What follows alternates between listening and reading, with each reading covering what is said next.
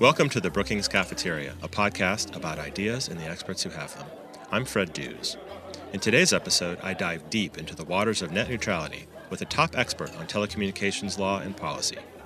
Stuart Brotman is a non-resident senior fellow in the Center for Technology Innovation here at Brookings and is on the faculty of the University of Tennessee, Knoxville, where he is the Howard Distinguished Endowed Professor of Media Management and Law and also the Beeman Professor of Communication and Information. He is also a faculty member in Harvard Law School's Institute for Global Law and Policy. Stay tuned during the interview for an update on what's happening in Congress with Molly Reynolds. Keep up to date with the Brookings Podcast Network on Twitter @Policy Podcasts. And now, on with the interview. Stuart, welcome to the Brookings Cafeteria. Thanks for having me, Fred. So we're talking about net neutrality. Can you first explain for our listeners what is net neutrality? Let's go back to the beginning. It's actually 14 years ago.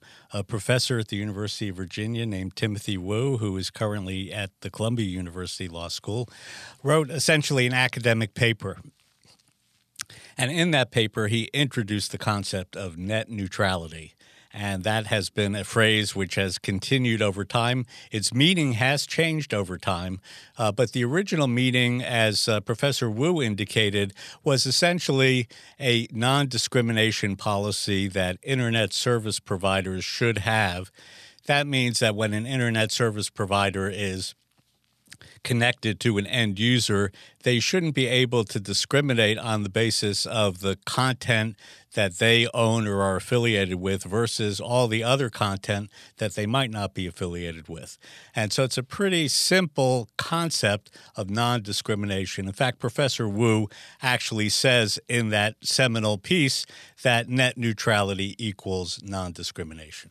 And so when it comes down to the customer level, the household level, how does that play out for the individual consumer?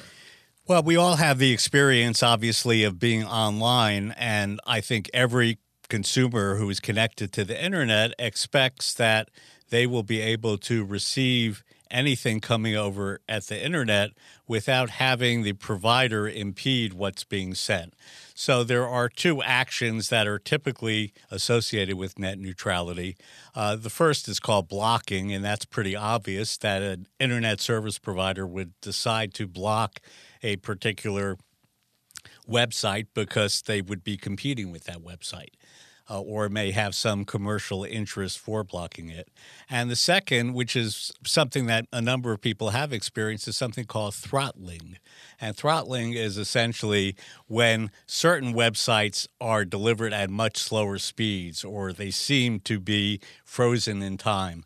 And so the notion there is that the consumer might essentially not get the full experience of the Internet if either blocking or throttling takes place. So over the last few years of the Obama administration in particular, we heard a lot about net neutrality. It was in the courts and it was in the regulatory process. And the Federal Communications Commission Chairman Tom Wheeler took a lot of actions regarding net neutrality. Can you bring us up to speed on the situation regarding net neutrality by the end of the Obama administration? Let's start at the beginning and then work our way toward the end of the Obama administration. What the FCC did originally a number of years ago was to establish principles of net neutrality. And these were based essentially on the principles that Professor Wu had articulated in that original article, including the notion that ISPs, Internet service providers, could not block or throttle. Those were principles. In the regulatory parlance, those are not enforceable regulations or rules. They're essentially stated ideals that the Commission would like everyone to follow, but they have no enforcement mechanism. We started there, and then we moved to the process of the Commission actually formulating rules in this area. And at the beginning, the FCC formulated rules under its general statutory authority under the Communications Act of 1934 as amended. And that was challenged in court in the United States Court of Appeals for the District of Columbia Circuit. And the court essentially overturned the FCC's jurisdiction, the FCC's ability to enact actual regulations.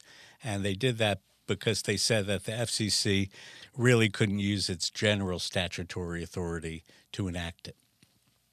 So, step 2, the FCC went back to the drawing boards, and it initiated a proceeding to essentially write the rules in a way that might be sustained by the courts.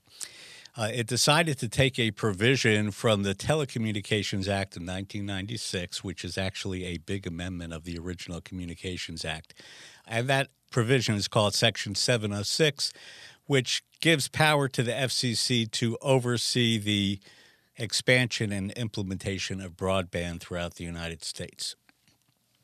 So the FCC decided to use that as a basis for establishing net neutrality regulations.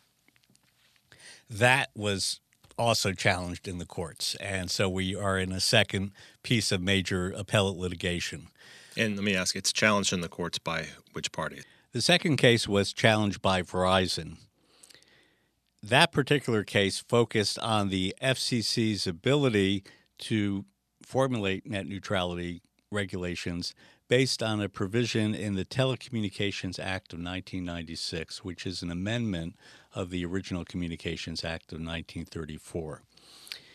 In the Telecommunications Act of 1996, there's a provision called Section 706, which gives the FCC very broad authority to oversee the implementation of broadband expansion throughout the United States.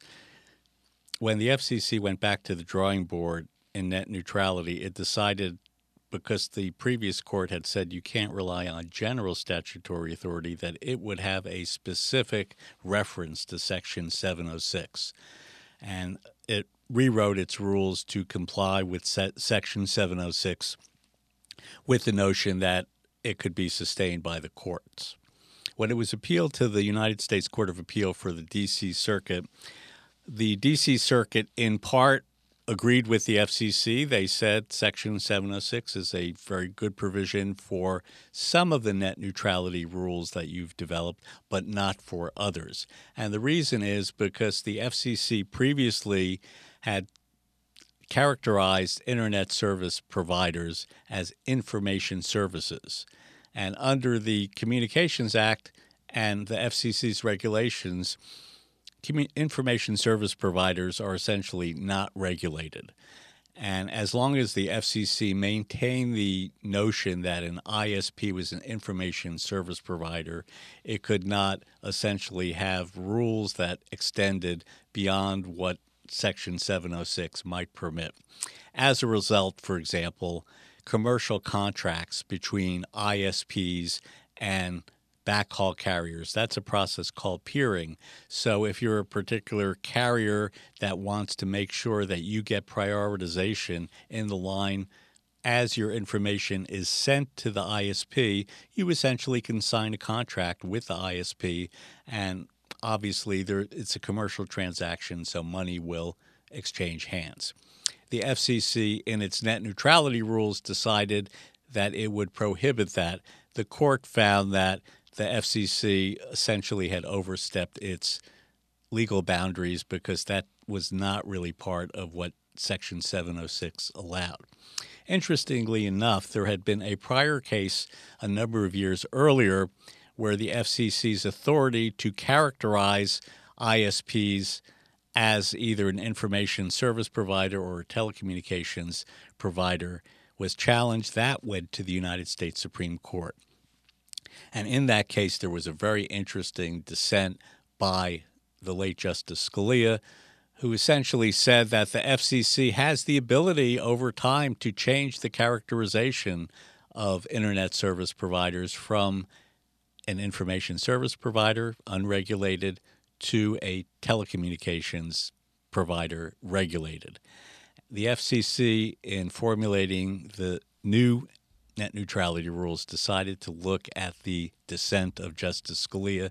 They used that as a roadmap for saying, after the two appeals essentially limited their authority, they decided to recharacterize Internet service provision away from being an information service into being a telecommunications service.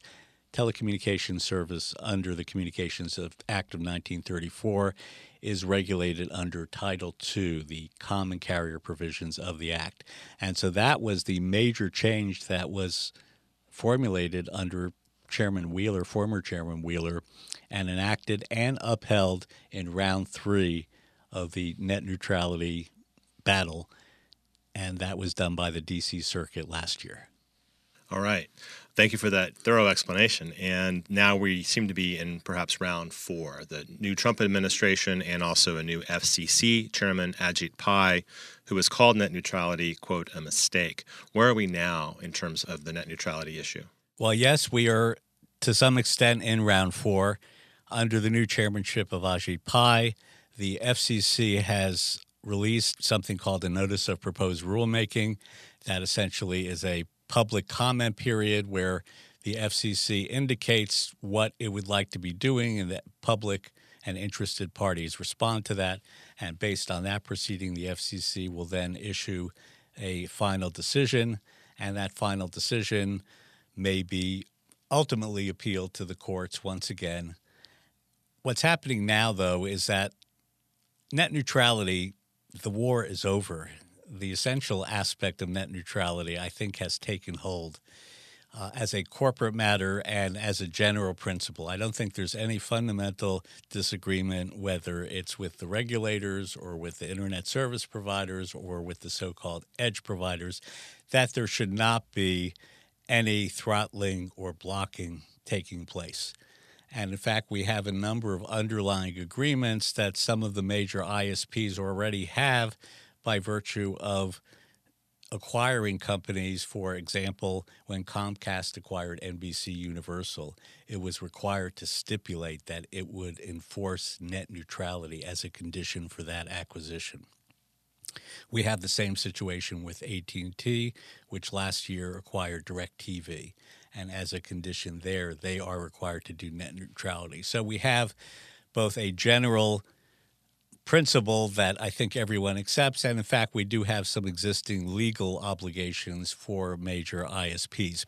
So really, since the war is over, what are we talking about? So what are we talking about now is this issue of Title II regulation, whether or not the FCC can take this basket of net neutrality obligations and keep them in the Title II framework that was initiated and ultimately upheld by the United States Court of Appeals for the D.C. Circuit during the Obama administration, based on the third round, which was initiated by former Chairman Wheeler.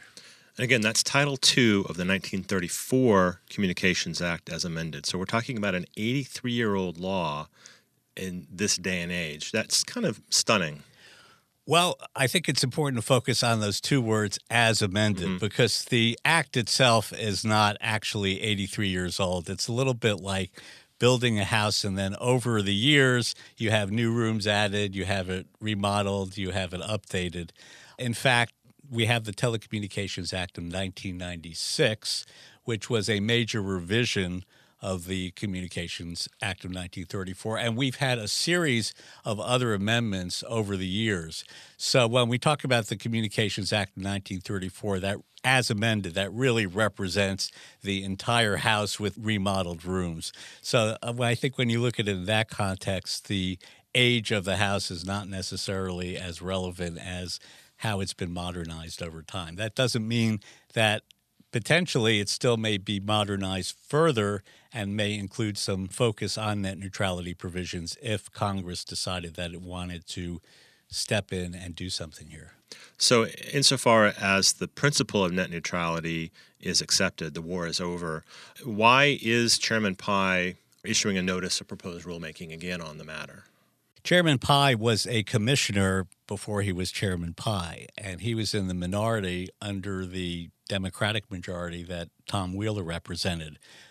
When the new net neutrality rules were affirmed by the FCC, it was by a 3-2 vote. The 3 Democratic commissioners were in favor. The 2 Republican commissioners opposed it. One of those was Ajit Pai. He was very firm in his dissent. He believed that there was no basis for taking net neutrality and moving it into this Title II basket. And so he's been on record well before he became chairman that he did not think that this was the appropriate legal mechanism for having the commission act in this area. Now that he's chairman, one of his first actions was essentially to reopen this area and have a new rulemaking to advance the notion that Title II is not the appropriate regulatory mechanism. If the new rulemaking process continues apace, how long does such a process take to play out for the FCC to, say, issue a new rule for the status quo to change? Everything takes time, and particularly because we are in a legal framework here. Typically what happens is that the FCC has a period relatively short, about 3 months, to have public comments. Then it has a reply period, which is where interested parties and others can reply to the initial comments. And it has no legal obligation when it then needs to issue a final rule. It, in fact, may decide it never wants to issue a final rule, and so the status quo would stay in place. If the commission does issue a final rule, essentially the gun goes off for a new starting gate. And what happens there is that parties can then petition the FCC to reconsider that. And there's a whole period of reconsideration. Again, there's no real time frame for when it takes place. If we went through that process, then we go into the appellate process. And so parties may decide to appeal this decision. And I would expect, given the controversy involved here, we have fairly firm positions on a number of different parties and interest groups, and that probably would result in another appeal of a final order by the FCC to the United States Court of Appeals for the District of Columbia Circuit. At that point, we are then in a judicial docketing situation, so there's no time frame for when the court will hear the case. If the court hears the case, it would typically be done by a 3-judge panel. And there is a procedure in the court. Once that decision is released, there could be a review by the full panel of the D.C. Circuit, all of the judges, which again may take time. And ultimately, depending on that decision, that could be appealed to the Supreme Court, and that may take another year. So if you add up all of these aspects that I've just indicated, we could be talking several years. Over the past few months, as this issue has resurfaced under the new chairman of the FCC, it sounds like when you listen to the arguments and the reactions of the pro-net neutrality side, that net neutrality is literally about to be killed and that the ISPs are going to start charging customers a lot more for streaming certain kinds of things, and they're going to be blocking. It sounds like it's a crisis right now. But is it really a crisis? No, I don't think there's any crisis right now.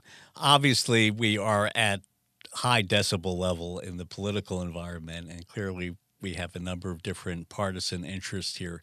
But I think at the end of the day, going back to what I said initially, the war essentially is over. I think virtually everyone agrees that net neutrality is a good principle, the principle of non-discrimination. And I think everyone understands that when you sit in front of a computer or when you have a mobile device, you do not want to have particular content blocked on that device, and you certainly don't want companies deciding that they are going to slow down the speed based on whether or not they have an affiliation with that particular content. I don't think there's any fundamental disagreement. Obviously, from a political symbolism and advocacy standpoint, if we called this a battle over Title II, I think everyone would be rushing to get coffee because that would put a lot of people to sleep. It doesn't really galvanize people to fight for a particular regulatory provision in the Communications Act of 1934 as amended. So I think as long as it's kept at the political level of net neutrality, it can be essentially argued out in the political sphere as well as in the regulatory battleground. Well, so speaking of the political sphere, is Congress involved in this at all? If so, how? Well, Congress may be involved. Obviously, Congress oversees the FCC, and Congress wrote the Communications Act. So Congress has the full authority to either rewrite the legislation or to overrule the FCC if it decided to, or to take what the FCC did and essentially incorporate it into the Communications Act through an amendment. So Congress has a lot of opportunities here. I think one of the major legislative aspects now that is different than during the Obama administration is that we have full control by one party of both Congress and the White House. So during the Obama administration, there was some talk of having net neutrality addressed in legislation, but President Obama indicated very strongly that if that legislation reached his desk, he would veto it. And there were not enough votes to override that veto, so essentially it would have been a stalemate. I think politically now we're in the situation, if Congress did decide to act, and obviously we have control of the House and Senate by the Republicans, the strong presumption is that President Trump, a Republican, would not veto that act and essentially would sign it.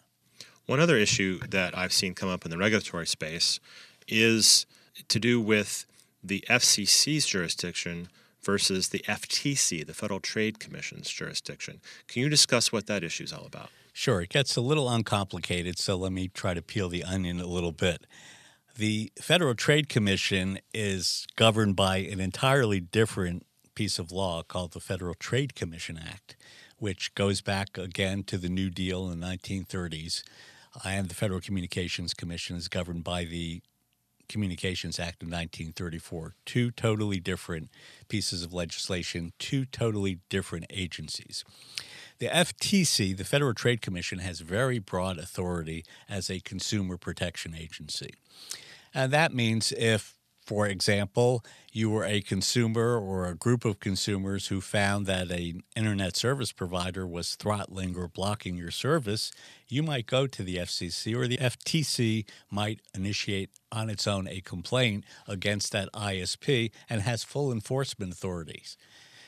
What's happened in this Title II discussion and implementation is that under the Federal Trade Commission Act, the FTC is prohibited from overseeing or regulating common carriers.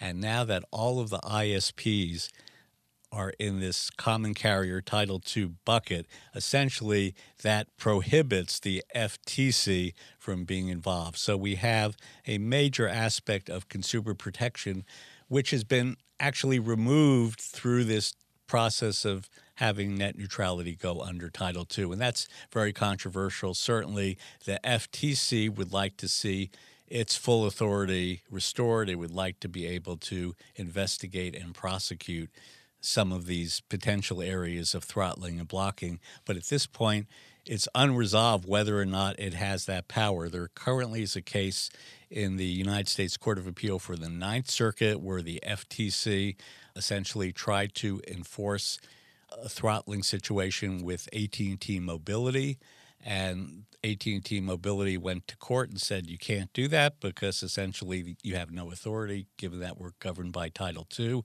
And the appellate court upheld that. They essentially said we agree with that. That case has now gone to what's called an en banc proceeding, which means that all of the judges on the Ninth Circuit will now hear that case. So we are a little bit in limbo, but at least where we are today and for the foreseeable future is that the FTC has limited or no authority to be a consumer protection agency over ISPs in this area. Let me expand the focus somewhat to another issue that I think is related, and that has to do with what we call the digital divide, and also ISPs expanding or not their services into less served communities, maybe rural communities, for example. Does net neutrality make that expansion less likely?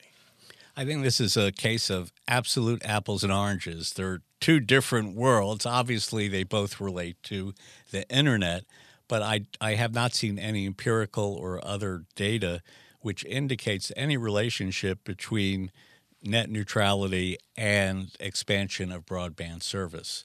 So, for example, if you're in a rural area, the fact that you have Title II regulations probably would not create any more or less. Now, some of the ISPs have argued that, in fact, under this new Title II regulatory regime, they have less incentive to invest. And if you accept that as a premise, there may be a relationship on that. And some of the data is out there. but I think it's relatively controversial as to what the data shows over what period of time, and particularly whether the decision to invest is directly related to the Title II implementation or whether it has some other implications. A similar argument that people have made in response to attempts to regulate under Title II has been that ISPs would be less likely to innovate, whatever that means. Can you address that concept? Well, innovation is a very broad term and can mean a lot of different things to a lot of people. I think if we take it as a notion that ISPs should have full technical and commercial capability to come up with different business models, different ways of relating. So let me give you a quick example of innovation. We've been talking for many years about telemedicine, the idea that you could have remote diagnostic from major medical centers, and that would help particularly areas of the country like rural areas that don't have that service. Let's say you're the Mayo Clinic and you want to have a telemedicine service where you can diagnose various ailments based on digital data that is being sent from a rural facility. You would need a speed and an assurance that when you download that back to the rural hospital, that essentially has the same fidelity. That means you may have a much higher speed than another content provider. And under the existing Title II regulations, you are not allowed to contract for that. So the Mayo Clinic would not be able to do it. That may have some real impact on innovation. And so I think that argument may play out over time, particularly as we come up with these specialized applications that require much higher speeds and that certainly have a great public good. As long as I'm here in the studio with one of the top experts on telecommunications law and policy, I'd like to ask you to comment on any other major issues in your field that you think are super important that Americans, the global community, ought to be paying attention to. Well, we still have a national broadband plan, and many people forget that, but the National Broadband Plan was enacted based on a congressional mandate in the year 2009, which essentially said that the United States needs to have a national broadband plan, and obviously that broadband plan has been implemented and continues to be implemented. So I think it would be interesting for many people to focus on where are we with respect to the National Broadband Plan, some of the issues you raise with respect to the digital divide and the expansion of broadband are very important.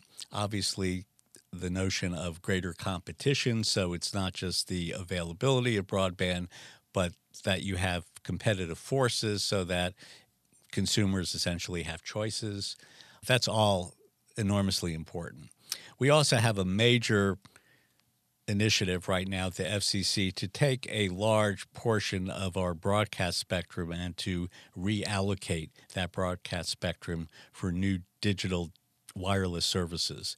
I think all the data shows that we're moving very rapidly into a wireless mobile world, and so there's great demand for that. And the FCC will have a critical technical role to play here in terms of how that transition takes place. I think the third area that's important is the area of media ownership. The FCC has gone back and forth over a series of court challenges in recent years as to what its authority should be in regulating various aspects of media ownership, and in particular what evidence the FCC is looking at in evaluating it. There are a number of different restrictions. I think one to really focus on now is the prohibition of local newspaper companies from owning broadcast operations. As you know, a number of print operations, newspaper companies, are in very severe financial shape. A number of them have gone under, in the process of going under.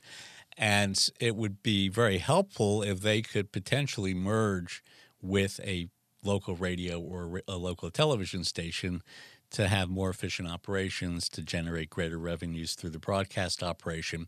They are prohibited from doing that right now. And so one of the questions, larger public policy questions, are what are we going to do as a country to help preserve newspapers and print? We do have another piece of legislation which has been in force for many years called the Newspaper Preservation Act. And that act essentially allows two newspapers in a particular market to merge with each other. And we've seen that in a number of cities. But what we have now is a continuing prohibition of that same activity for a local newspaper to merge or to acquire or to be part of a local broadcast operation, whether it's a radio station or a television station. And so the question, I think, over time is, are we as a country going to have a uniform policy that essentially favors the preservation of newspapers? And if so, should it be applied to electronic media as it is to print media? Well, these are a lot of very fascinating and important issues for us to follow. I want to thank you, Stuart, for sharing your time and expertise today. Thanks so much, Fred. Great to be here. You can learn more about Stuart Brotman and his work on our website, brookings.edu/techinnovation, and follow him on Twitter at Stuart N. Brotman.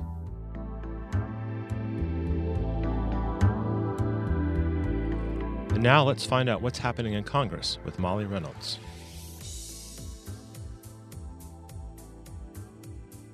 My name is Molly Reynolds, and I'm a fellow in the Governance Studies program here at the Brookings Institution. Most of the attention on Capitol Hill recently has focused on Republican efforts to pass a health care bill in the Senate, thanks in part to a self-imposed target Senate Republicans have set for themselves of July 4th recess. In the shadow of the healthcare fight sits another set of issues with actual deadlines, the budget process. As has become typical, Congress finds itself substantially behind schedule in completing its budgetary work. The budget resolution, which sets a broad framework for revenue and spending for the next fiscal year, is supposed to be done by April 15th. While we should expect the process to get off to a late start in years when a new president has come into office as Congress, especially one controlled by the same party as the White House, waits to get some input on the executive's budget priorities, this year is slow even in comparison to recent transition years. In 2001, Congress managed to finish the budget resolution by early May, and in 2009, it was done by late April. So why the delay this year? In part, the decision to use the unfinished budget process from last year to work on the healthcare bill has reduced the incentive to work hard on next year's budget resolution. In addition, the persistent divides among House Republicans have also made it difficult to come to an agreement on what a budget resolution would look like.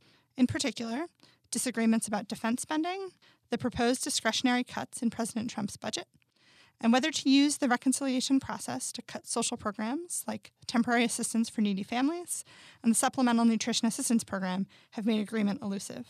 The budget resolution is meant to lay the groundwork for the annual appropriations process, whereby Congress decides how much to spend on discretionary programs in the federal budget like defense, education, and scientific research. Here again, Congress is behind schedule, with just one bill approved by the House Appropriations Committee. In 2001, there were 4 appropriations bills approved by the Appropriations Committee for floor consideration in the House before the 4th of July recess. Their Senate counterparts had finished 1. In 2009, the House panel had finished work on 7, while the Senate committee had completed 4. While Congress could complete additional work between now and when they leave town, there are no additional full committee markups in either chamber scheduled between now and the recess. It's likely, then, that Congress heads out for recess with substantially less work done than in other recent comparable years. It's virtually certain that Congress will need to turn to a continuing resolution, a single large omnibus spending bill, or some combination to keep the government running come October 1st. But the calendar's not the only thing to blame.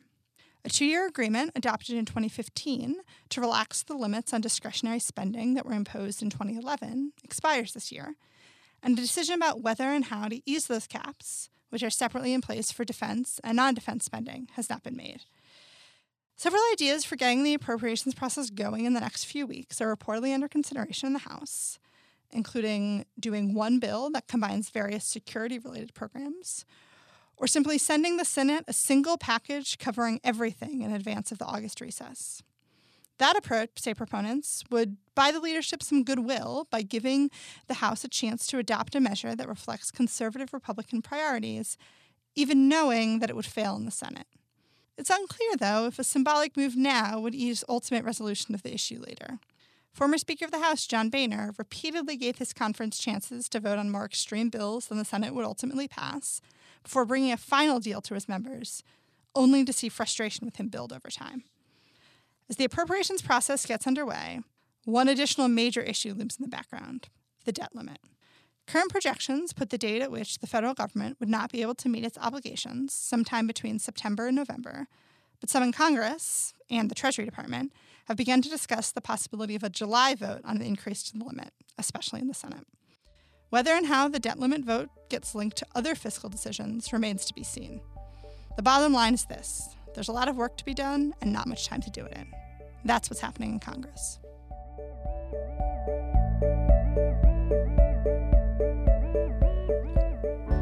To learn more about what's been happening in the Senate on the healthcare bill, you can listen to Molly Reynolds on our recent 5 on 45 episode. Hey listeners, want to ask an expert a question? You can by sending an email to me at bcp@brookings.edu. If you attach an audio file, I'll play it on the air, and I'll get an expert to answer and include it in an upcoming episode. Thanks to all of you who have sent in questions already. And that does it for this edition of the Brookings Cafeteria, brought to you by the Brookings Podcast Network. Follow us on Twitter @PolicyPodcasts. My thanks to audio engineer and producer Gaston Reboredo, with assistance from Mark Holscher. Vanessa Sauter is the producer. Bill Finan does the book interviews. Our interns are Sam Dart, China Holmes, and Brian Harrington. Design and web support comes from Jessica Pavone, Eric Abalahian, and Rebecca Visor. And thanks to David Nassar and Richard Fawal for their support. You can subscribe to the Brookings Cafeteria on Apple Podcasts or wherever you get podcasts, and listen to it in all the usual places. Visit us online at brookings.edu. Until next time, I'm Fred Dews.